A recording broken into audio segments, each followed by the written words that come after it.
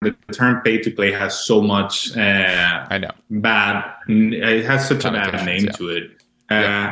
But to me, I would switch it. Like, okay, let's say that you want to say this is pay to play. Let's say that is what you want to say. I would call the other model pay to hope, because the other one was pay to hope. Like you were still paying. You were still paying these publicists, and you were paying them a lot to hope, to have a possibility.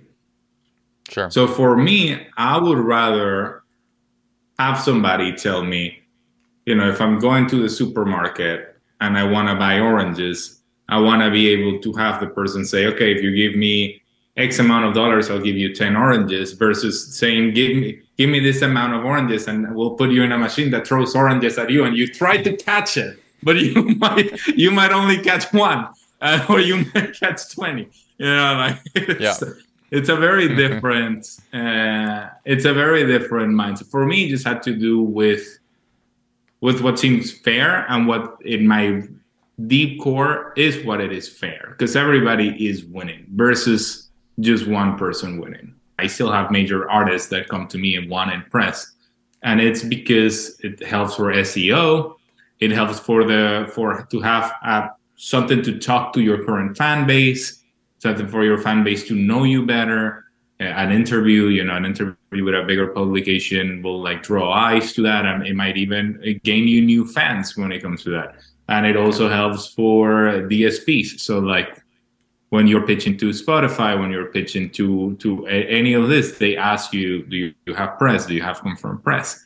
So there is still a value to it. I just don't think that the value, and I would be the first person that tells you, the value is not what it used to be, and the market has to change with that. That is why we work the way that we do. That this is why when that big publication told me $5,000, I said, absolutely not. There is no way I'm going to recommend that to an artist. Because for me, it has to make sense. This episode is brought to you by DistroKid. DistroKid is a distribution service that can get your music into all the DSPs like Spotify, Apple Music, TikTok, Tidal, Instagram. Over 1 million artists have used DistroKid. I'm one of those artists. I've used DistroKid to get my music out, distribute some of my songs. As you know, as I look into all of these distribution services, I test them out. And DistroKid is great. They offer a ton of features, annual fee, unlimited uploads, and you keep 100% of your royalties. Check out distrokid.com.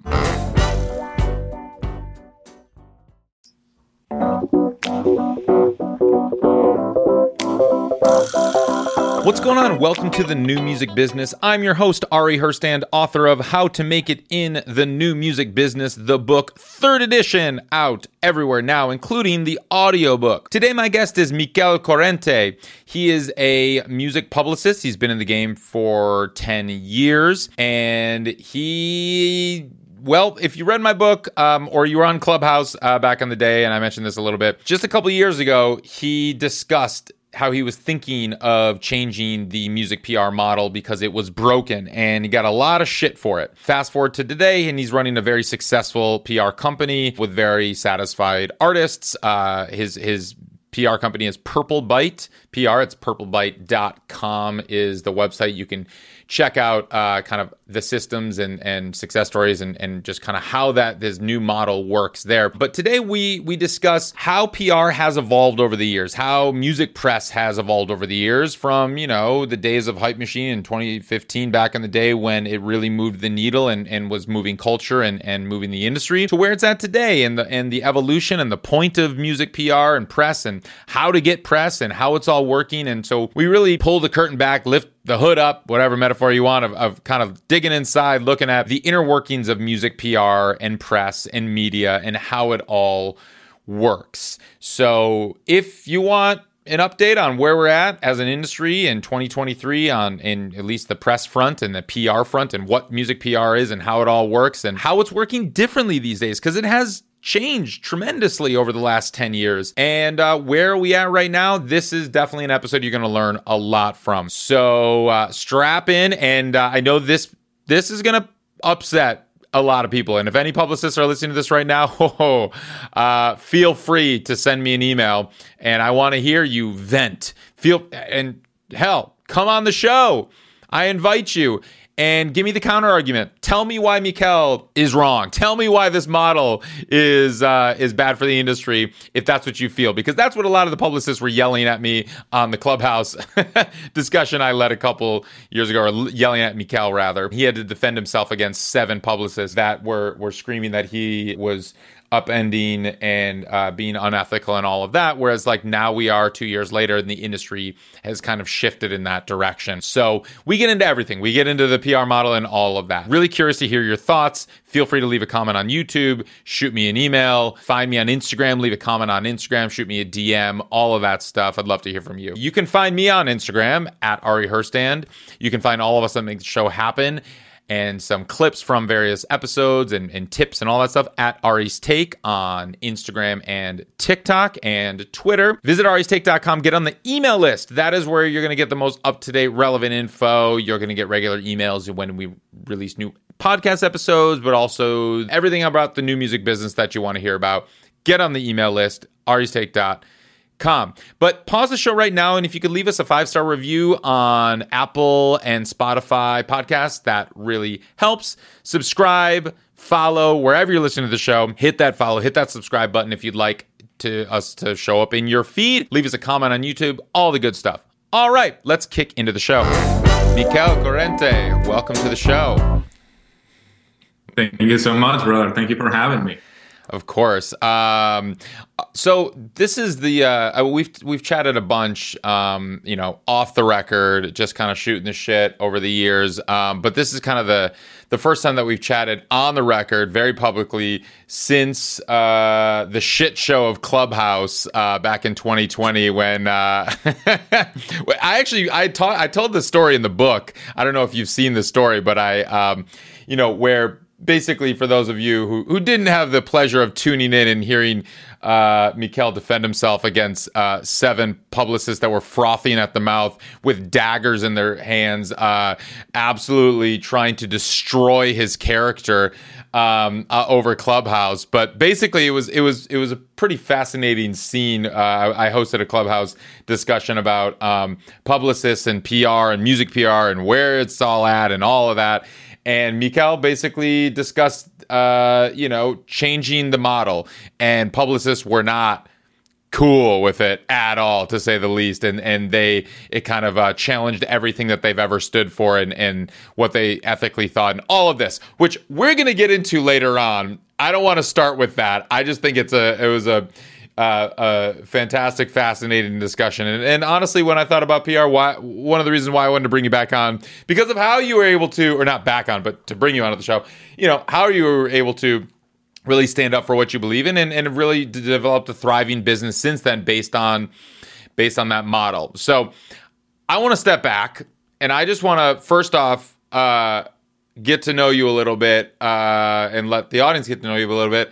Give me a little background on who you are, where you came from, how you got into PR. Yeah. I'll give you a quick but comprehensive background. So great. I was born in Venezuela, in Maracay, which is a small city in the outsides of Caracas. And what I did, right, like my parents were entrepreneurs and my grandparents were entrepreneurs. They had their own business. And since I was little, I was sort of encouraged to be a business owner. But what happened was, Venezuela had an intense revolution, change of power, which I'm not going to get into. Right. Communism basically happened in my country. Sure. And I saw my parents lose everything they built through the years, because again, like it was just sort of like, if you are not publicly with the government, then we're gonna get you. So that was sort of a wake-up call for me, and it's when I moved to the US because I saw it and I said, like, okay, I do want the life of the entrepreneur. I like what I saw growing up. It was stressful, but it had freedoms, it has things. But then seeing my parents lose it all, I'm like, I cannot do this here. Like I need to do this in a place that feels a little bit more stable. So that's when I moved to the US. In the beginning, I was doing audio engineering. So I did audio engineering for Warner Channel in South America. So I was Okay. editing commercials Oh, for basically all South American territory. gotcha. And then when I moved here, I started working as assistant manager, and I had that like management path, which I realized it wasn't my core because Sure. my passion since I was a kid were psychology, music, and philosophy. Hmm. So a way for me to connect those three things came in PR. Like it really flew really natural when I started doing it about 10 years ago. It Okay. just really sort of flew, but it wasn't like, you hear stories of people saying like, "Oh, I knew since I was a kid that this is what I wanted to do." And Yeah. like, no, I knew I wanted to do something that had to do with psychology and music. Hmm. I didn't know exactly what it was, so I tried many fields of the music industry, and still I found the one that really flew with my personality and that really connected with who I am. Yeah, that's great. And so, okay, 10 years ago, I mean, why don't you paint the picture of kind of, we're talking 2013, I'm assuming is about that time period. Um, what was music PR then? Oh, so different. I mean, Yeah, I know. massively different, right? Like back then, you would have. I remember when I started the company in like 2015. So let's say Okay, since the moment, not when I started working for other people doing PR, but like myself sure. independently. So when I started the company, I remember having like campaigns that you would get like Hype Machine, which is not really a thing anymore, and I would get Hype Machine, millions and yeah, millions and millions of hypem.com. plays. Right, right. Mm-hmm. And to just clarify, just for people that aren't familiar with Hype Machine or hypem.com, back then in 2015, how that worked was if you got a bunch of blog articles to write about a single, all within the same like week or time period or day or something like that, usually on like the day of the release day, you could theoretically trend on Hype Machine homepage, like the hypem.com homepage. And if you were trending, if you were like ranked, I guess because they ranked them, if you were in like the home first page, the top 20 or whatever, that would generate millions of streams. And you'd probably be getting hit up by everyone in the industry, right?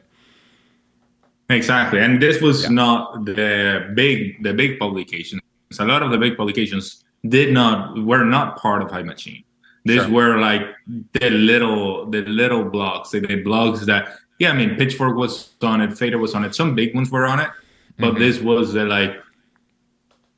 like people that just had a computer in their house writing Yeah. about music.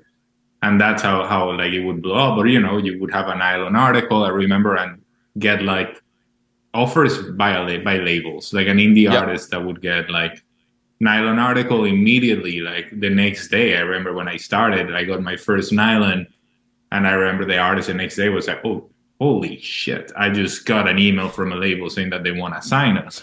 Like, this is This, pretty wild. these are the tastemakers in 10 years ago in the 2015 or so, the bloggers and right, Hype Machine was kind of a numbers game back then. It was kind of like you didn't need the Nylon article or the Pitchfork article or something like that, but if you had enough of those little bedroom bloggers that happened to be, because Hype Machine, just to clarify, it's not a blog necessarily, it's an blog aggregator. It was like it had hundreds of blogs that were in the system. And so if any one of those blogs that were theoretically all vetted by the Hype Machine team as like, a blog within the system, aggregated in the system, if you had gotten write-ups in any of those Hype Machine blogs, even if they had 3 readers, it didn't matter. It would automatically populate and aggregate Hype Machine's charts, and then the more that wrote about you, then you rose up in those charts. And so, yeah, similarly, okay, you have the story about an artist that you got a Nylon feature on, got, label offers the next day. Shit, I would see artists that would trend in the top 10 on Hype Machine just because they had like 7 bedroom bloggers write about them. Not only were they getting hundreds of thousands of streams overnight, but yeah, managers would be contacting them, labels would be contacting them. I mean, this is like what moved the needle back in 2015. Absolutely. And that continued to be so, I want to say, until 2018, 2019. Like that Oh, was still like it did went down a little bit, but it was still there. okay. Because that is, I remember, like then you jump towards Spotify and playlisting. And I Right. remember every time I would go to New York, going to the Spotify offices and having a blast because they had like ping pong tables. They had this amazing room where like you would like play your artist and they would like check out your artist. Yep. And you would get playlisted or you would get the artist. Sometimes they would have the artist come and perform in the offices. They would have this sort of like very DIY feeling to them. But Yep. then, Spotify grew massively in 2018, I want to say. And then everything started to change. But, like the way I see it is change is inevitable, right? Like Yep. you have to go with the change. I mean, I like quotes, so I would use like only like three quotes, maybe four. But one of the quotes, I'm not a Buddhism, but I'm not a Buddhist, but Sure. there are certain things that I like about it. And one of the quotes that Buddhism use, it's like change is never painful, only resistance to change is painful. So when Ah, you see these things, when you I like see that. these things changing, you realize you're like, oh, change is definitely coming. Mm-hmm. I can Yep. resist it, or I could see where we're going. Yes.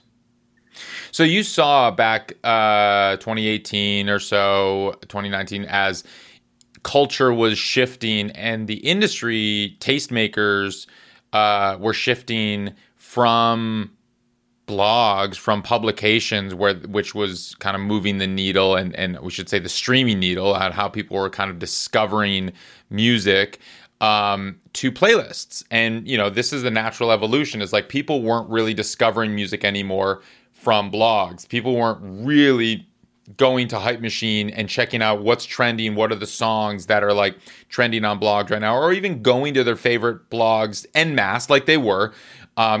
There's these blogs still exist. They didn't all die, but there was this shift. Like the reason that the conversation has moved so far from what's trending on Hype Machine and oh my gosh, who's getting these articles written up about them, to we got on New Music Friday and all of these Spotify official editorial playlists, and that's where the conversation was for a while. And then it naturally evolved from there now too, where it's just like, what's the trending song on TikTok, what is the viral TikTok song? Like everything evolves and changes of like where people are discovering music and discovering the songs and discovering artists. And so so you saw this shift, this change. I guess as a publicist, which, just to clarify for people that don't really know, and actually let's just pause for a second. For people that don't know what PR is, can you just break it down? What is PR specifically for music, like music PR? What is PR and what does a publicist do? Yeah, so the easiest answer would be public relationships, right? Like that is literally the definition of PR, the right? of the job. Okay. PR, public relationships. It's a connection in between artists and media could mean many things, right? And like media could mean TV shows, media could mean red carpet, media could mean playlisting, it could mean TikTok, like whatever, because it's so vast that you have Mm-hmm. publicists doing different things. So there is not one publicist that would cover, and maybe there is, but I don't know how good can they cover all of these avenues Right. properly. So Okay. yeah, like So your connection. yeah. That's how I would say your connection with media, artist connection with media. That's a And so then publicist. what is a publicist's goal? What does a publicist do on behalf of the artists? Yeah, the goal is to secure media for the artist, Okay. secure some sort of hype for the artist. Uh, so that is a job well done. Is you telling an artist, this is what I'm going to get you, like If it's, somebody that works with TikTok, it's say, I'm going to get you 10 influencers to cover it, and they hit their marks, that is success. If it's, I'm going to get you into like a massive publication, that is success. So depending on the conversation that you have with the artist, but I would always ask for deliverables, right? Like, well, we'll get to that later, but that is sort of like one of my things with the model of like no deliverables. Yeah. And that's helpful just to kind of lay the groundwork of what music PR is. And I've worked with a bunch of publicists over the years. From my experience, traditional publicists, music publicists, charge a monthly fee, anywhere I've seen from $1,000 to $5,000 a month. Many times they have like a 4 to 6 month minimum campaign. So, it's a very expensive thing. And in my experience, publicists have worked to get press primarily, media, like you said, media outlets, but like blogs and, magazines, that kind of stuff. Sometimes print, mostly it's digital these days. Podcasts is a big one. When I hired a publicist a couple of years ago for my albums, they secured a ton of podcasts, like little interview things that, I don't know how many people actually listen to these podcasts. Don't think many, but, it's kind of that, like you said, public relations, media, getting the media. So you engage, you basically are hiring a publicist for a service. And most publicists, traditional publicists, have worked on, they get paid no matter what. You're not paying them for results. You're paying them for their time and for they'll say their connections in their work and, all of that. So whether they get you, on the cover of Rolling Stone and on Jimmy Fallon on late night, or they get you literally nothing, they get paid the same. And that's been the business of PR for as long as I've known about it, to be honest, at least the last 20 years or so. So is that how you kind of worked for the first few years or first many years, most of the years of your business as well? Yeah, it's absolutely how I worked. But my motto from the very beginning, right? So every company has like mission statements. Sure. My motto from the very, very beginning was, I want to be the PR company that is good towards the indie artist. Because that is something that I realized, because again, me growing up with entrepreneur parents, one thing that I always got, it's like, see what is the niche that it's missing. Like, see what are people craving? Like, what is it that are actually missing from this system? So one thing that I realized right in the beginning, again, I cannot do that anymore. But in the beginning, when I started doing PR, my going rate was $300 a month. That was in the beginning when people were charging, very way higher, because I said, do I really need offices? No. Why? Do I need a research team? Yes, I do need a research team and I want to pay them well. But I have, to me, I consider it an advantage of being multicultural. And then I have my team, and I have my team in Venezuela, my research team. Fantastic people that I've worked with for, some of them have been with me for 6-7 years, and they're extremely happy. And I'm very happy because it's helping my country, and it's also the artists are happy because I could keep my overhead lower than if I were to have my research team here. I mean, I guess the cost of living in Venezuela is a lot lower than the cost of living in LA. And so what is needed to live on in Venezuela is a lot lower than in the States, let alone LA. So you're able to support them at a living wage that probably, makes sense and is competitive with the other jobs of Venezuela. But in the States, it's a lot less than what anyone would be going for here. So that enables you to keep your rates low. It's like how people hire, virtual assistants, in countries where you can charge a lot less. You can pay a lot less, and people come, hire virtual assistants in India or Indonesia or somewhere where you can pay them way, way, way, way, way, way below what an executive assistant or assistant would cost in the States, because it's just the cost of living. So that makes sense. Okay, cool. So you're charging $300 an hour. It also had and to me, it also had a holistic view to it, right? Because from a business thing, it makes a lot of sense. But for me, in a holistic way, because I could be paying the people in Venezuela half of what I'm paying them, and there would be a competitive rate.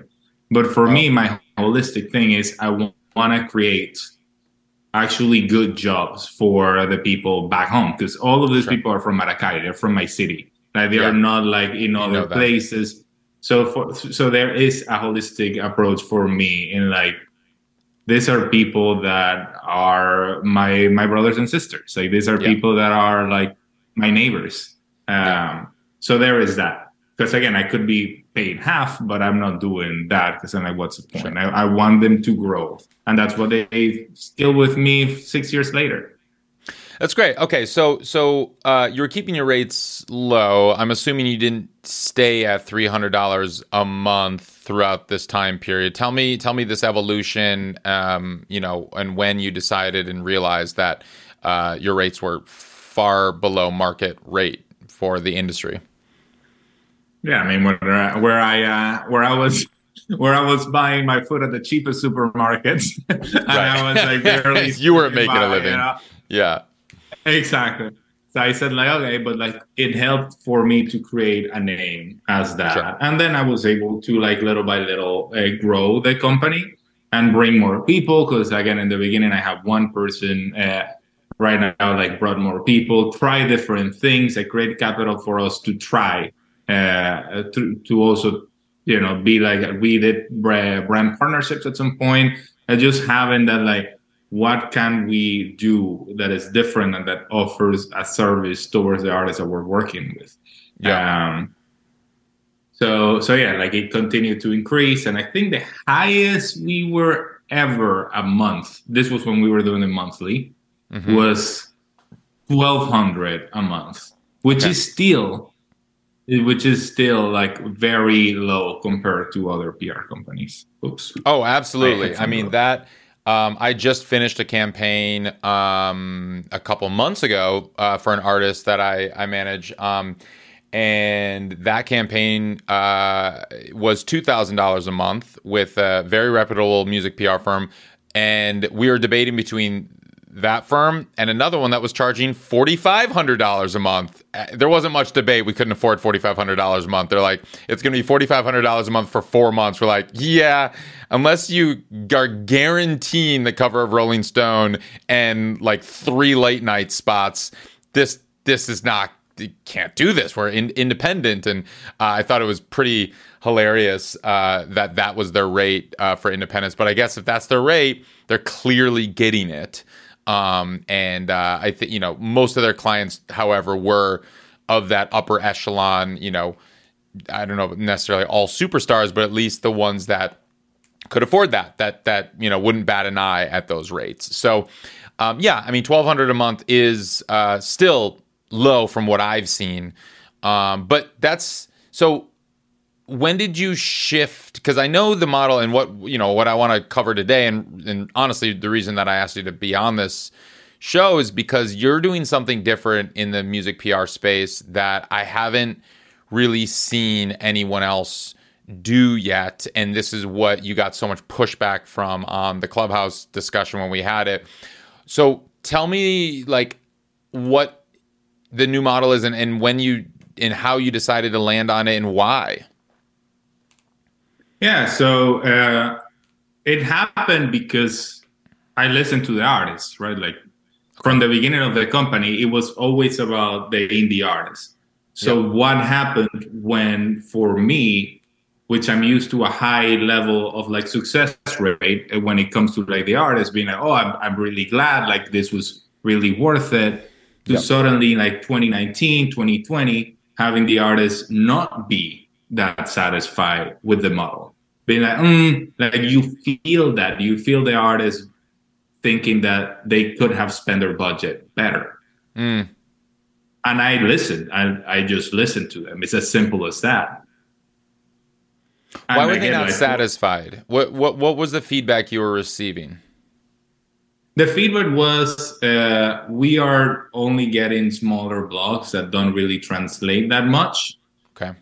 Like we were still getting some bigger blogs, but they were like very few, because what happened was a lot of the bloggers and a lot of the publications and magazines, with the rise of TikTok and Instagram, and well, actually Instagram, TikTok wasn't that big that time, but Instagram, they started to cut budgets because less and less advertisements, companies were spending money in this publication. So what happened? The first thing that went was the new music.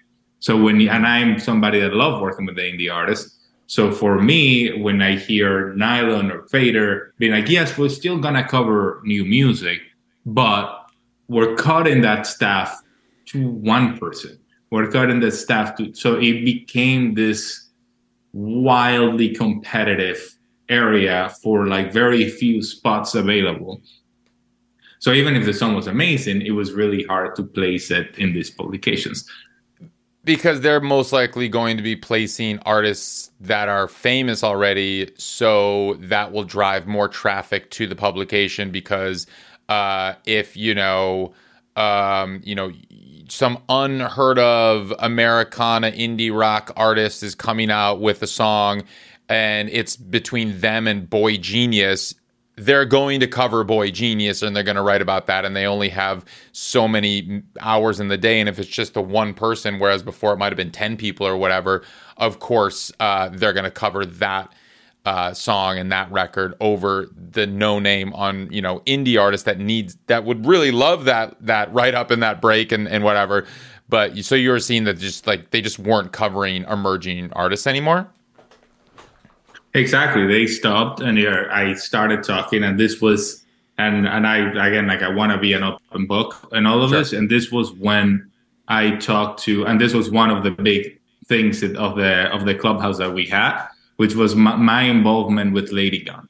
But very few people know the story of the Lady Gun thing. So for me, Lady Gun, for those not familiar, it's an amazing fashion and music publication.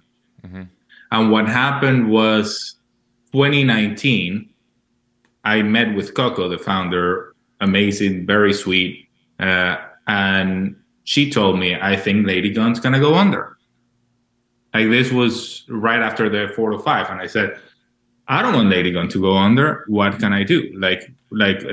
And we discussed, and I became a business developer of Lady Gun. So for me, I was putting thousands of dollars to be sure that the writers were paid, to be sure that the publication ran, to find ways from the inside of the publication. Why is this not working? Mm-hmm. Mm-hmm.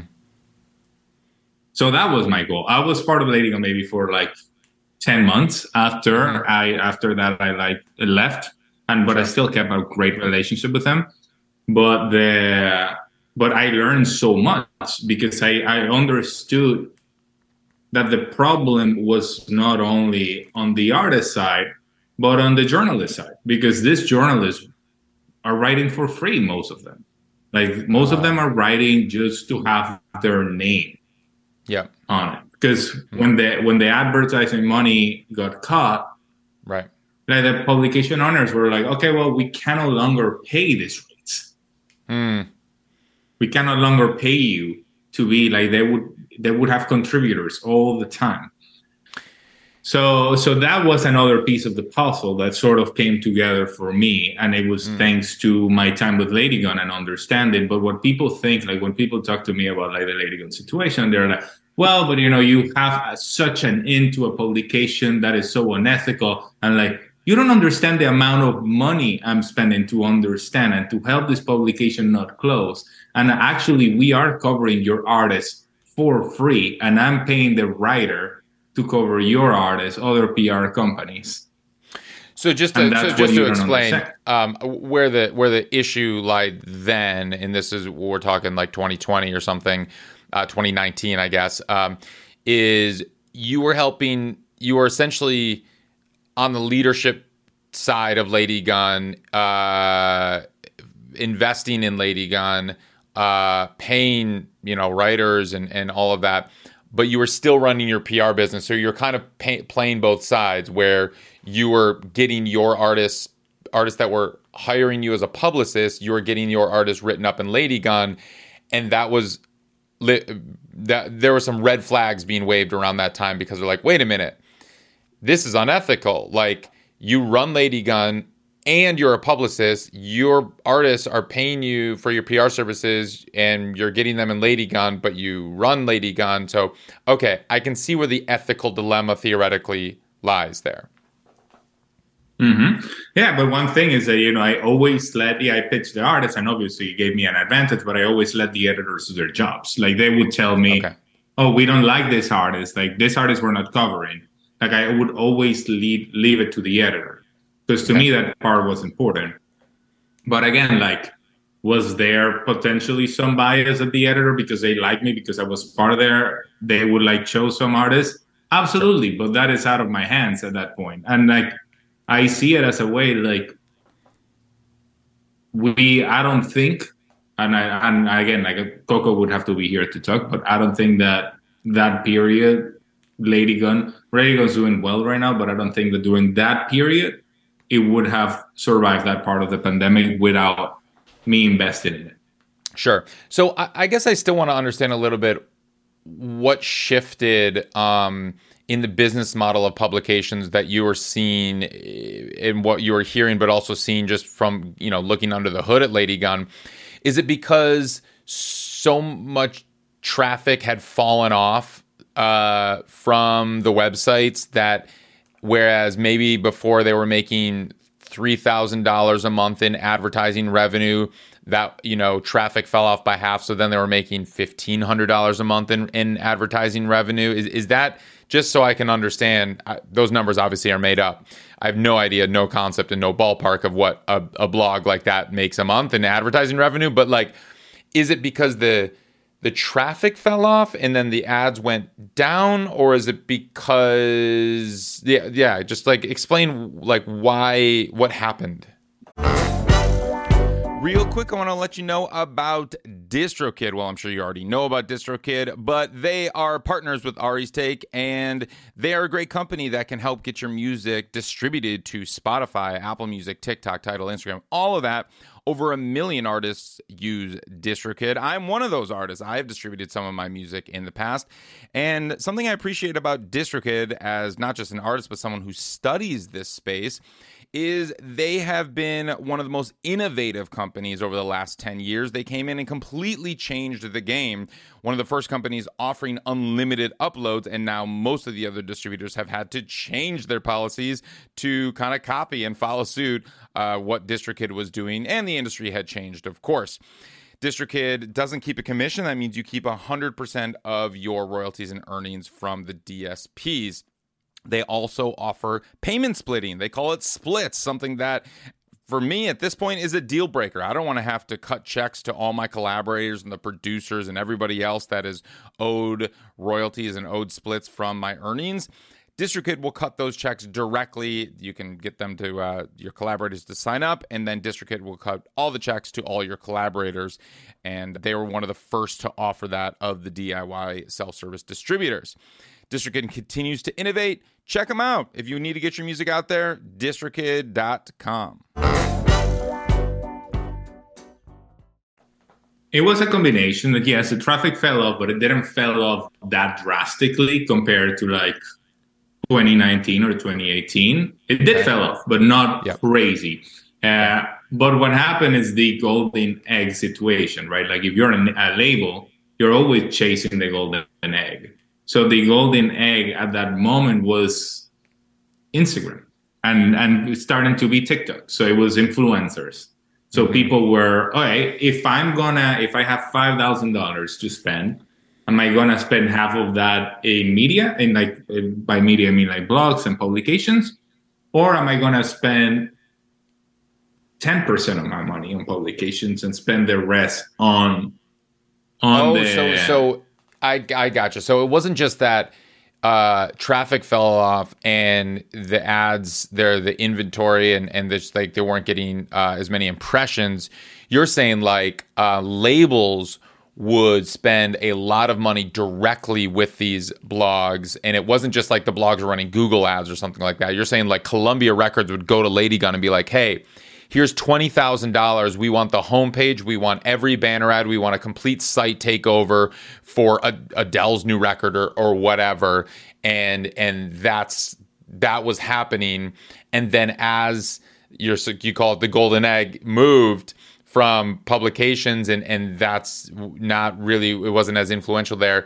They would take that 20 grand, instead of giving it to Lady Gun to do a site takeover or whatever publication, they would put that into influencer marketing to influencers on Instagram or TikTok, and maybe like ads or something like that, right? Exactly. Like they would still put some in the publication market, but they would put way less.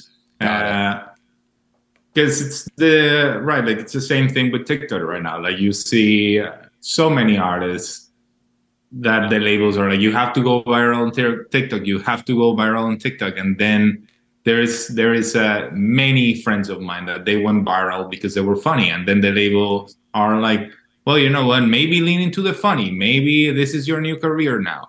So it's all about chasing what seems to be that golden egg instead of focusing in the overall picture. Yeah. Okay. So you saw both sides of this. You saw under the hood at Lady Gun. And now we're getting into 2020-ish. What did you evolve your business model to be, and why? Yeah, so I went through a deep thinking moment, which is something that I like to do, which is just really think of all these moving parts that are going around, right? You know how they say, this is a little sidetrack, but you know how they say that like your best ideas come in the shower, and they say that because actually it didn't come in the shower, but the logic behind it is you are not distracted in the shower.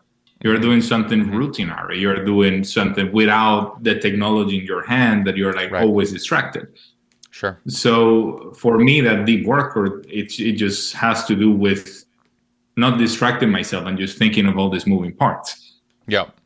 So I just started to, and that was when we had the clubhouse, right? Well, we had it in 2021, I think. But I started to put this idea together of like, okay, you know what? Maybe there is a way here. Maybe there is a way for the artist to have what they want, which is they want coverage, but they want to be sure that they're getting covered where they want to, like in places that they like. Mm-hmm. And for the publications, there is a way for them to keep their standards, keep their like high curation, without having to work for free. Okay. Because that was a problem. You cannot have a situation when one person is winning and two are losing, which is what was happening with PR.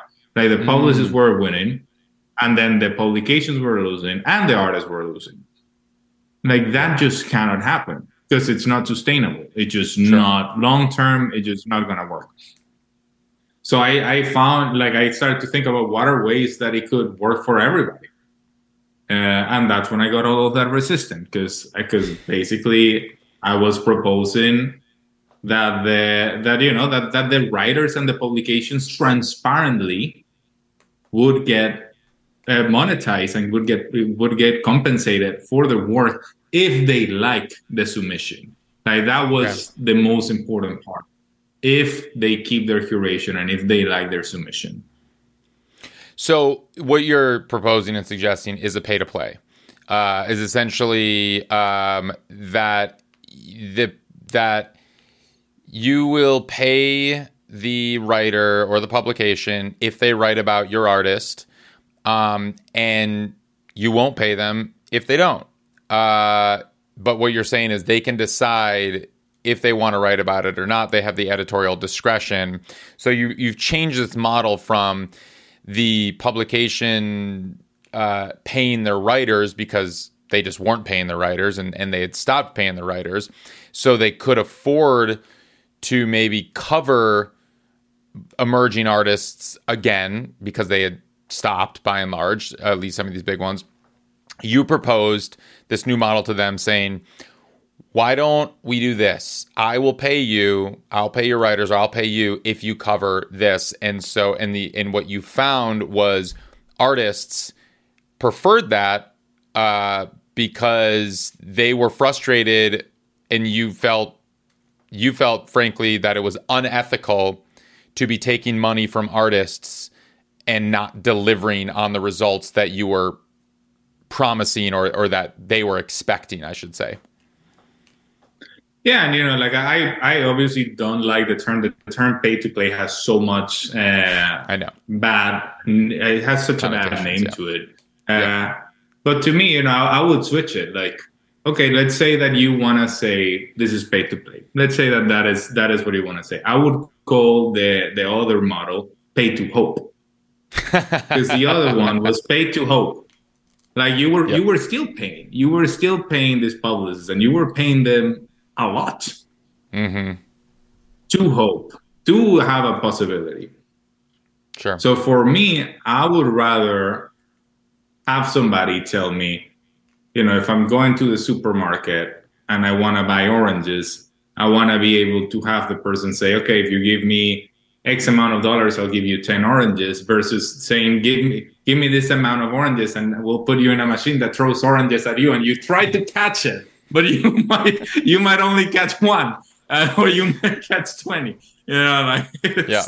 It's a very different. It's a very different mindset. For me, it just had to do with what seems fair and what, in my deep core, is what it is fair, because everybody is winning versus just one person winning.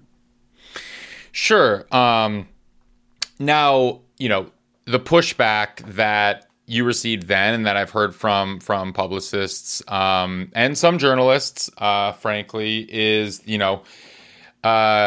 ethically what I should say, the publication loses authority or trust from their readership if they know that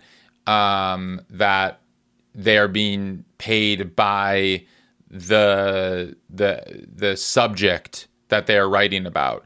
Some might even call this is advertorial, or if it's not disclosed that they're being paid, that there could be some legal issues with the FCC or something like that. I don't know the ins and outs of the laws, but I'm curious, when you're having these discussions with publications about this, what are these discussions, I guess? Because, okay, so you move into this model. Is every publication like, yeah, let's do it. Sweet, you're going to pay me and I'll write about your artist. Was there any pushback around this from the publications themselves? Oh, there was pushback for sure. There were publications that told me, no, this is not something we want to do. There's publications that said no and then say yes, because they realized that they were making ends meet, right? And there are publications that wanted a lot of money. I'm not gonna say the name of the publication, but there was a publication that went out of business, big publication, and they wanted $5,000 per placement, per article. And I just saw them and I said, there is absolutely no way I am gonna recommend any of my artists to spend this much money in a publication, because again, my thing is win-win-win. It's not about like, oh yeah, let's sell this thing to the artist and then I'll make a cut and then that's it. Because what's the point of that? The artist is going to be pissed. Yeah. So let's zoom out a little bit more. Let's fast forward to current day right now. We're June 2023. What is the point of music press right now? Yeah, that's a good question. And, obviously, I think that when people grab about what it used to be, when they look at that way, there it's very easy. It's not the same thing. Right. But to me, it is still very important. I still have major artists that come to me and want to impress. And it's because it helps for SEO. It helps for to have something to talk to your current fan base, something for your fan base to know you better. An interview, an interview with a bigger publication will like draw eyes to that, and it might even gain you new fans when it comes to that. And it also helps for DSPs. So like when you're pitching to Spotify, when you're pitching to any of this, they ask you, do you have press? Do you have confirmed press? So there is still a value to it. I just don't think that the value, and I would be the first person that tells you the value is not what it used to be, and the market has to change with that. That is why we work the way that we do. That this is why when that big publication told me $5,000, I said, absolutely not. There is no way I'm going to recommend that to an artist, because for me it has to make sense with the market. It has to make sense with the market. It's basic economics. Yep. Okay, right. Because I mean, it is true that it's not what it was in 2015. An article in a big publication or getting, trending on Hype Machine, which still exists, doesn't move the needle. It's not going to generate hundreds of thousands of streams overnight like it used to. You're not really going to be getting contacted by people in the industry if you're getting big write-ups in publications like you used to. So it is hard for a lot of artists to kind of think about like, well, what is the point? Why would I care to get press? But then on the other hand, it's like, all right, right behind me, if you're watching this on YouTube, you can see these two things here. One of these is a framed publication. It's American Songwriter magazine that did a really nice write-up of me 2 years ago for my album. And then right next door is Music Connection magazine. That was actually in print, that did a really nice songwriter profile on me. And I got these things, framed and on, mounted on wood and shit. And it's like, that felt really good. American Songwriter magazine called me a world-class songwriter. Literally, that is like the quote that I could put on my tombstone. Like, American Songwriter magazine, Ari Harrison is a world-class songwriter. It was like, that felt fucking great.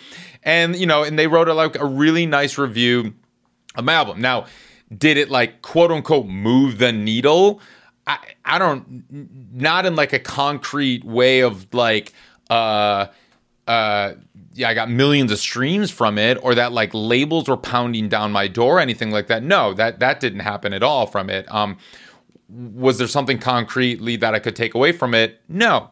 But did it feel really good and help my confidence? Absolutely. Like, did I need that to feel like I was on the right track and doing something right, and that my album wasn't for naught, and that like, because I wasn't getting millions of streams and hundreds of thousands of monthly listeners, that I wasn't a failure? Yeah, that actually felt really good and was like really important for me emotionally, and with like my my own confidence level and all of that stuff. So like, I think there is something to be said about that, and something that we can point to with publications that really good writing and legitimate writers and legit publications, whatever you define as legit, saying something nice about your music, because that is like few and far between for artists to kind of like hear that. And even though like, hearing positive thing, like I got a bunch of positive DMs and positive emails and all of that kind of stuff, and that's nice. But like, I think we put a lot more weight and value when it is published, and especially when there's a name around it. And like, I think, we're so caught up in the industry, and everyone in the industry kind of exists on this alternate plane from the general population and the general public. Posting about that I got written up in American Songwriter magazine and this was the quote and whatever, like, the normies, we're talking the friends, the family, the fans outside of LA and Nashville and New York, were like, oh my gosh, this is crazy. Like, what? Like, they think it's fucking huge and it's famous. Like, they don't know what has happened in the industry, So it's like, I think there's still something to be said that, like, for fans and people that are not in the industry, they still put a lot of weight and value in press. So I agree. There is still a place for press. Now, it is, like you said, market value. What is that market value? I don't know. I couldn't justify spending $4,500 a month for 4 months to hope, like you put it, that we'll get something good. But so what are I guess, what is your business model now? We still haven't really gotten to that. So you're not charging monthly. Are you? So I come to you and I'm like, all right, Purple Bite, I want Billboard. Here's $1,000. Get me in Billboard. Is that how it works, or how is this working?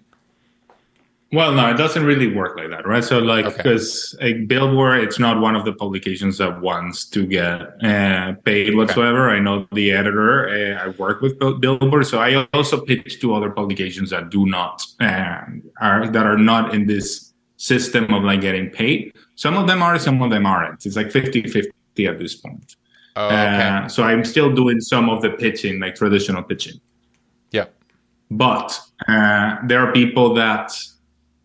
Wait, so the model, sorry, I tried for a second. So the model, what you're talking is people will come to me and said, I have a list of, I would ask them, what are your goals? I would listen to the song. I would see what the artist story is. Mm-hmm. And I would say, okay, I do think that your goals are realistic. Or I would say, no. I would say your goals are not realistic. And we have a zero risk model, which is guarantee your money back. So for me, being able to have no BS whatsoever, because I think that is one of the problems that I had with the PR system, which was the hoping, right? There is so much BS. There is, oh, you know what? We did pitch to Rolling Stone. We did pitch to Billboard. Maybe we'll hear back. That sort of dream that you're going to get crushed when you realize nothing happened. But you will pay another month because you're waiting to hear. You would pay another month because you're waiting for that maybe. So for me, I just had an artist today reach out with a song, which the song is fantastic. It's a new artist. And they said, okay, I'm only interested in Pitchfork and Rolling Stone. And I said, then I won't take the project. Yeah. Because at this point, it's not realistic. And we have a 96% success rate. So we have only had to return money 4% of the times. And it's because you return. Absolutely. Wow. Absolutely. I've never heard of a publicist ever say that they will return money, or I've never heard of a publicist ever return money to clients because they couldn't deliver on results. So that is commendable. Thank you. Thank you so much. Yeah, but because again, to me, it's a long-term picture. It's what's fair. I am a fighter for that. What is fair? What is fair in this industry? Well, it is not fair for me to take that. Mm-hmm. Sorry, tell me. Yeah, no, I appreciate that. And I mean, the industry is evolving because for this artist that I manage, we ran for their album release campaign, we ran, a traditional PR campaign and hired a traditional publicist at $2,000 a month.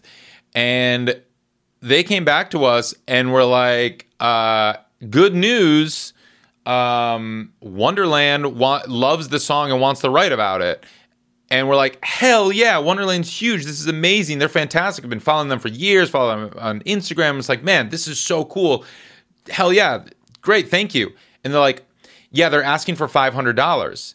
And I'm like, wait, what? What am I paying you for? I'm paying you $2,000 a month. And now I have to pay an additional $500 for Wonderland to write about my song, even though they already said they liked it. Shouldn't you cover that cost? Is what I was thinking. I was just if that's what they want, I want Wonderland, but and if this is the new model, fine. But what am I paying you for then? Then that's what I was I just couldn't understand. I'm the gall for them to come back to me and say it's going to be after I'm paying you $2,000 a month. it's going to be an additional 500 just for this one publication. I'm like, yo, you should cover that. Yeah. Like, just get, you're don't even absolutely tell right. me. Yeah. So you're absolutely right. And that's what I feel. But I think what happened is resistance to change, right? Sort of what I told you. Yeah. There is such a resistance to change, on like holding on to that. But one thing that I would say, which I consider a big success story, is I have a lot of my clients right now. I won't say names, but a lot of my clients are PR companies that are sub-hiring us. Whoa. So PR companies that cannot get their clients press the traditional way by sending out press releases, sending out media blasts, sending out, the copy and paste thing that they do, they will contract you to secure guaranteed placements so they look better to their clients?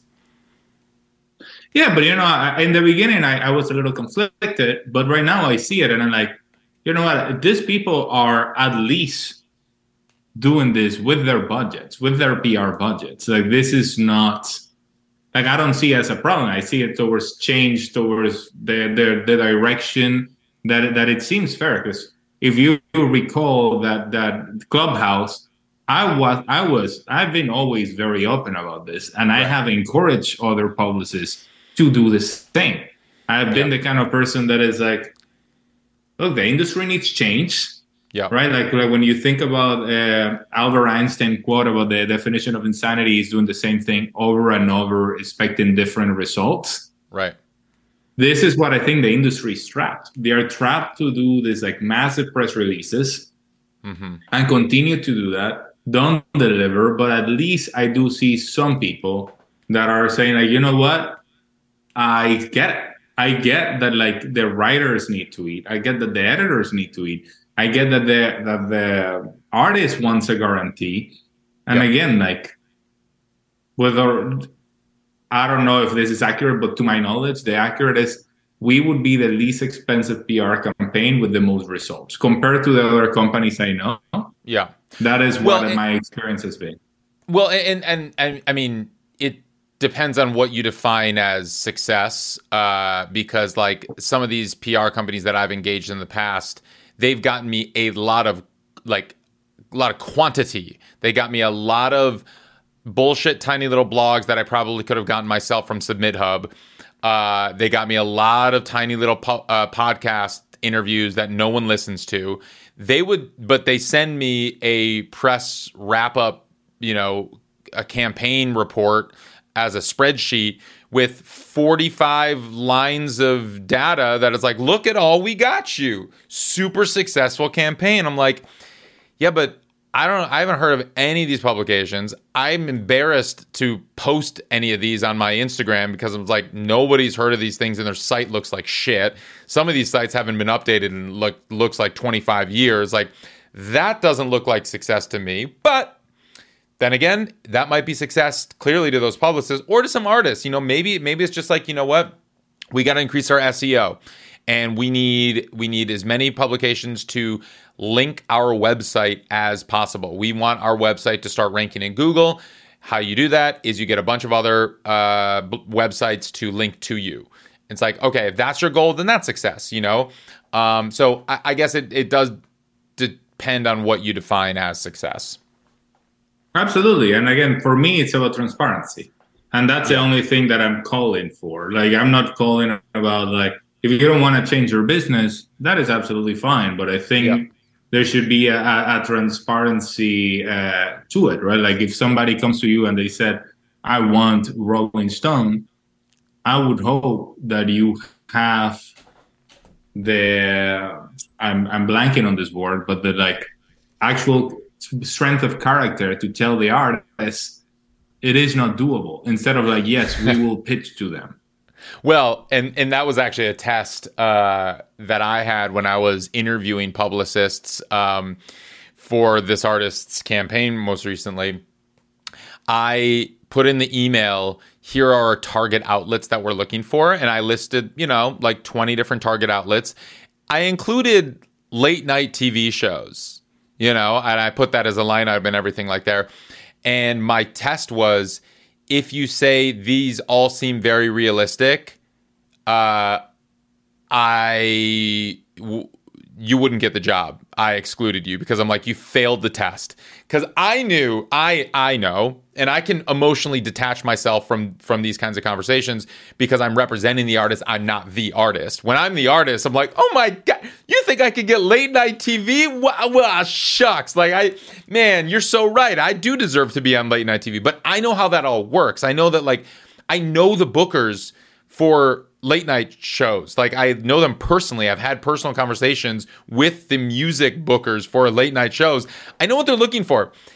Talent has very little to do with it, unfortunately. That is the reality of the industry. It's just like, what are your numbers? What is your fan base? Like, if you're not getting hundreds of thousands of monthly listeners or millions, and you're not like moving culture right now, you're not going to get that late night slot. So that's just a reality. It has nothing to do with your talent. It's not like, are you good or are you bad? Unfortunately, that has very little to do with it.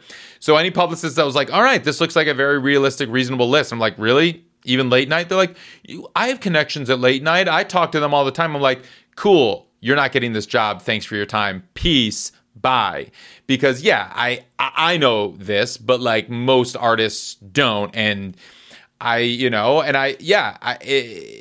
lot of publicists can like sell themselves and they want to get the job and they're trying to stay employed and they don't know any other way to do it. So they'll say, oh, I know the talent, but I know the music bookers at all these, at Kimmel and Fallon and, all of it. I know them. I'm like, cool. I know them too. What does that mean? Do you realistically cannot get my artist booked? So don't pretend like you can.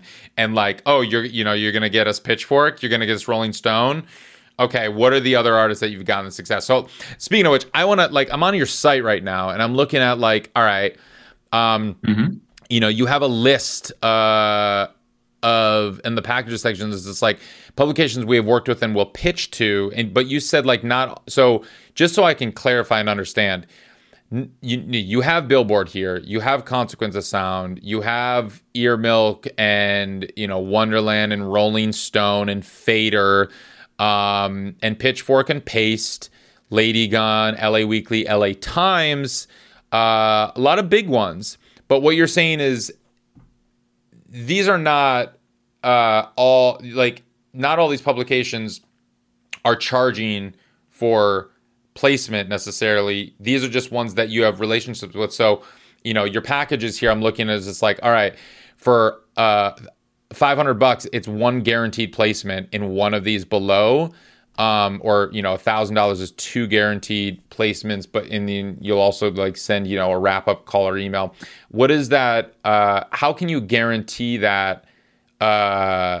Especially if someone comes to you and is like, we want these, one of these 5 publications, and they're not like part of your system. How do you guarantee that?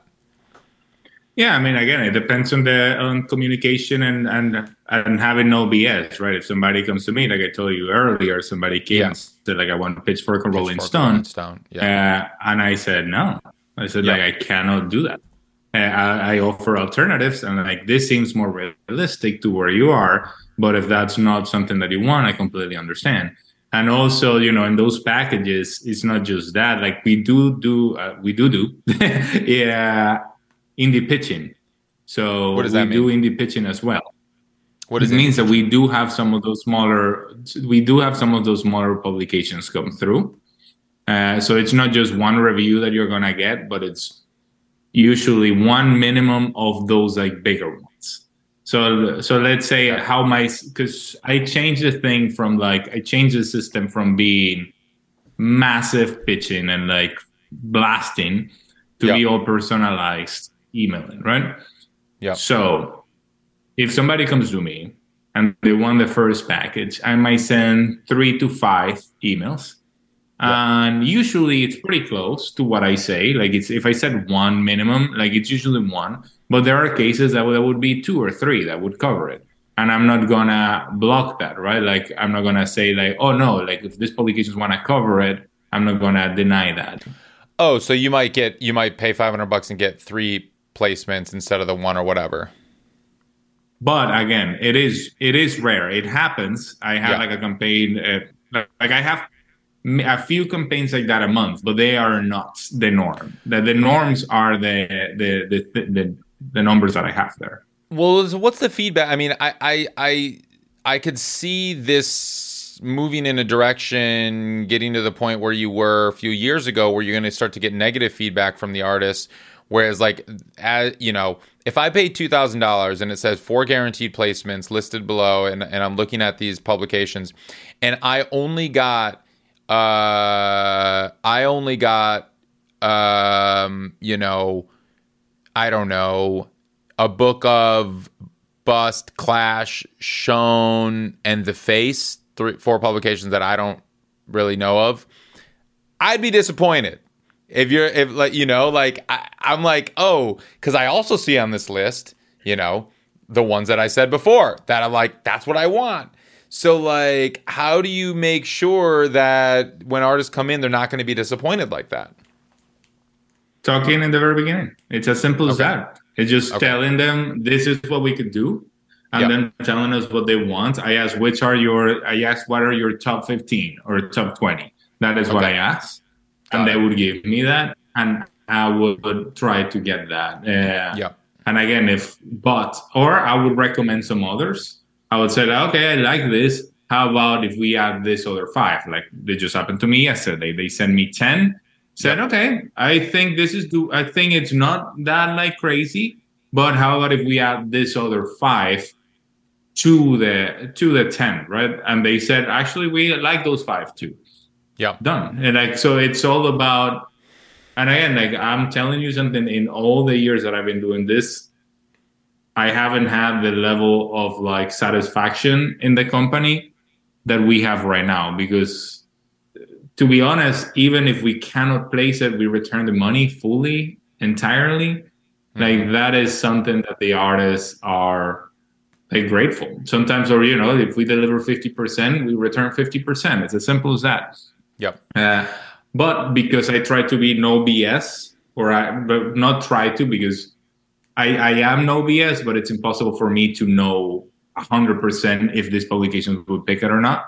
So that's what I said. Try to. It's 95% success rate. Sorry, 96 success rate. Yeah, well, that's great to hear. Mikel, this has been so illuminating, and I really appreciate you laying all this out and being so transparent and not being afraid for what, you know, the wrath of the potential publicists or other, you know, more traditional, archaic people in this side of the industry might feel, that you're open to change. And it's nice to hear that artists are satisfied. I have one final question that I ask everybody who comes on the show. What does it mean to you to make it in the new music business? Yeah, I love that question. And for me, it's just having good balance and peace of mind. That is making it for me. Like, peace of mind is everything.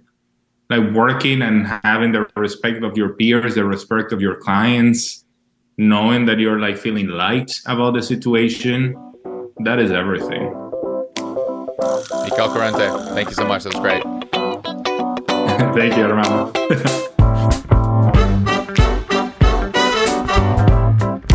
Today's episode was edited by Maxton Hunter, theme music by Grassroots District, and produced by all the great people at Ari's Take.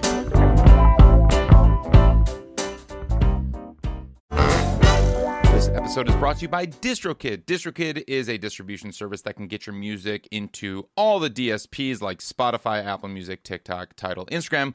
Over 1 million artists have used DistroKid. I'm one of those artists. I've used DistroKid to get my music out, distribute some of my songs. As you know, as I look into all of these distribution services, I test them out. And DistroKid is great.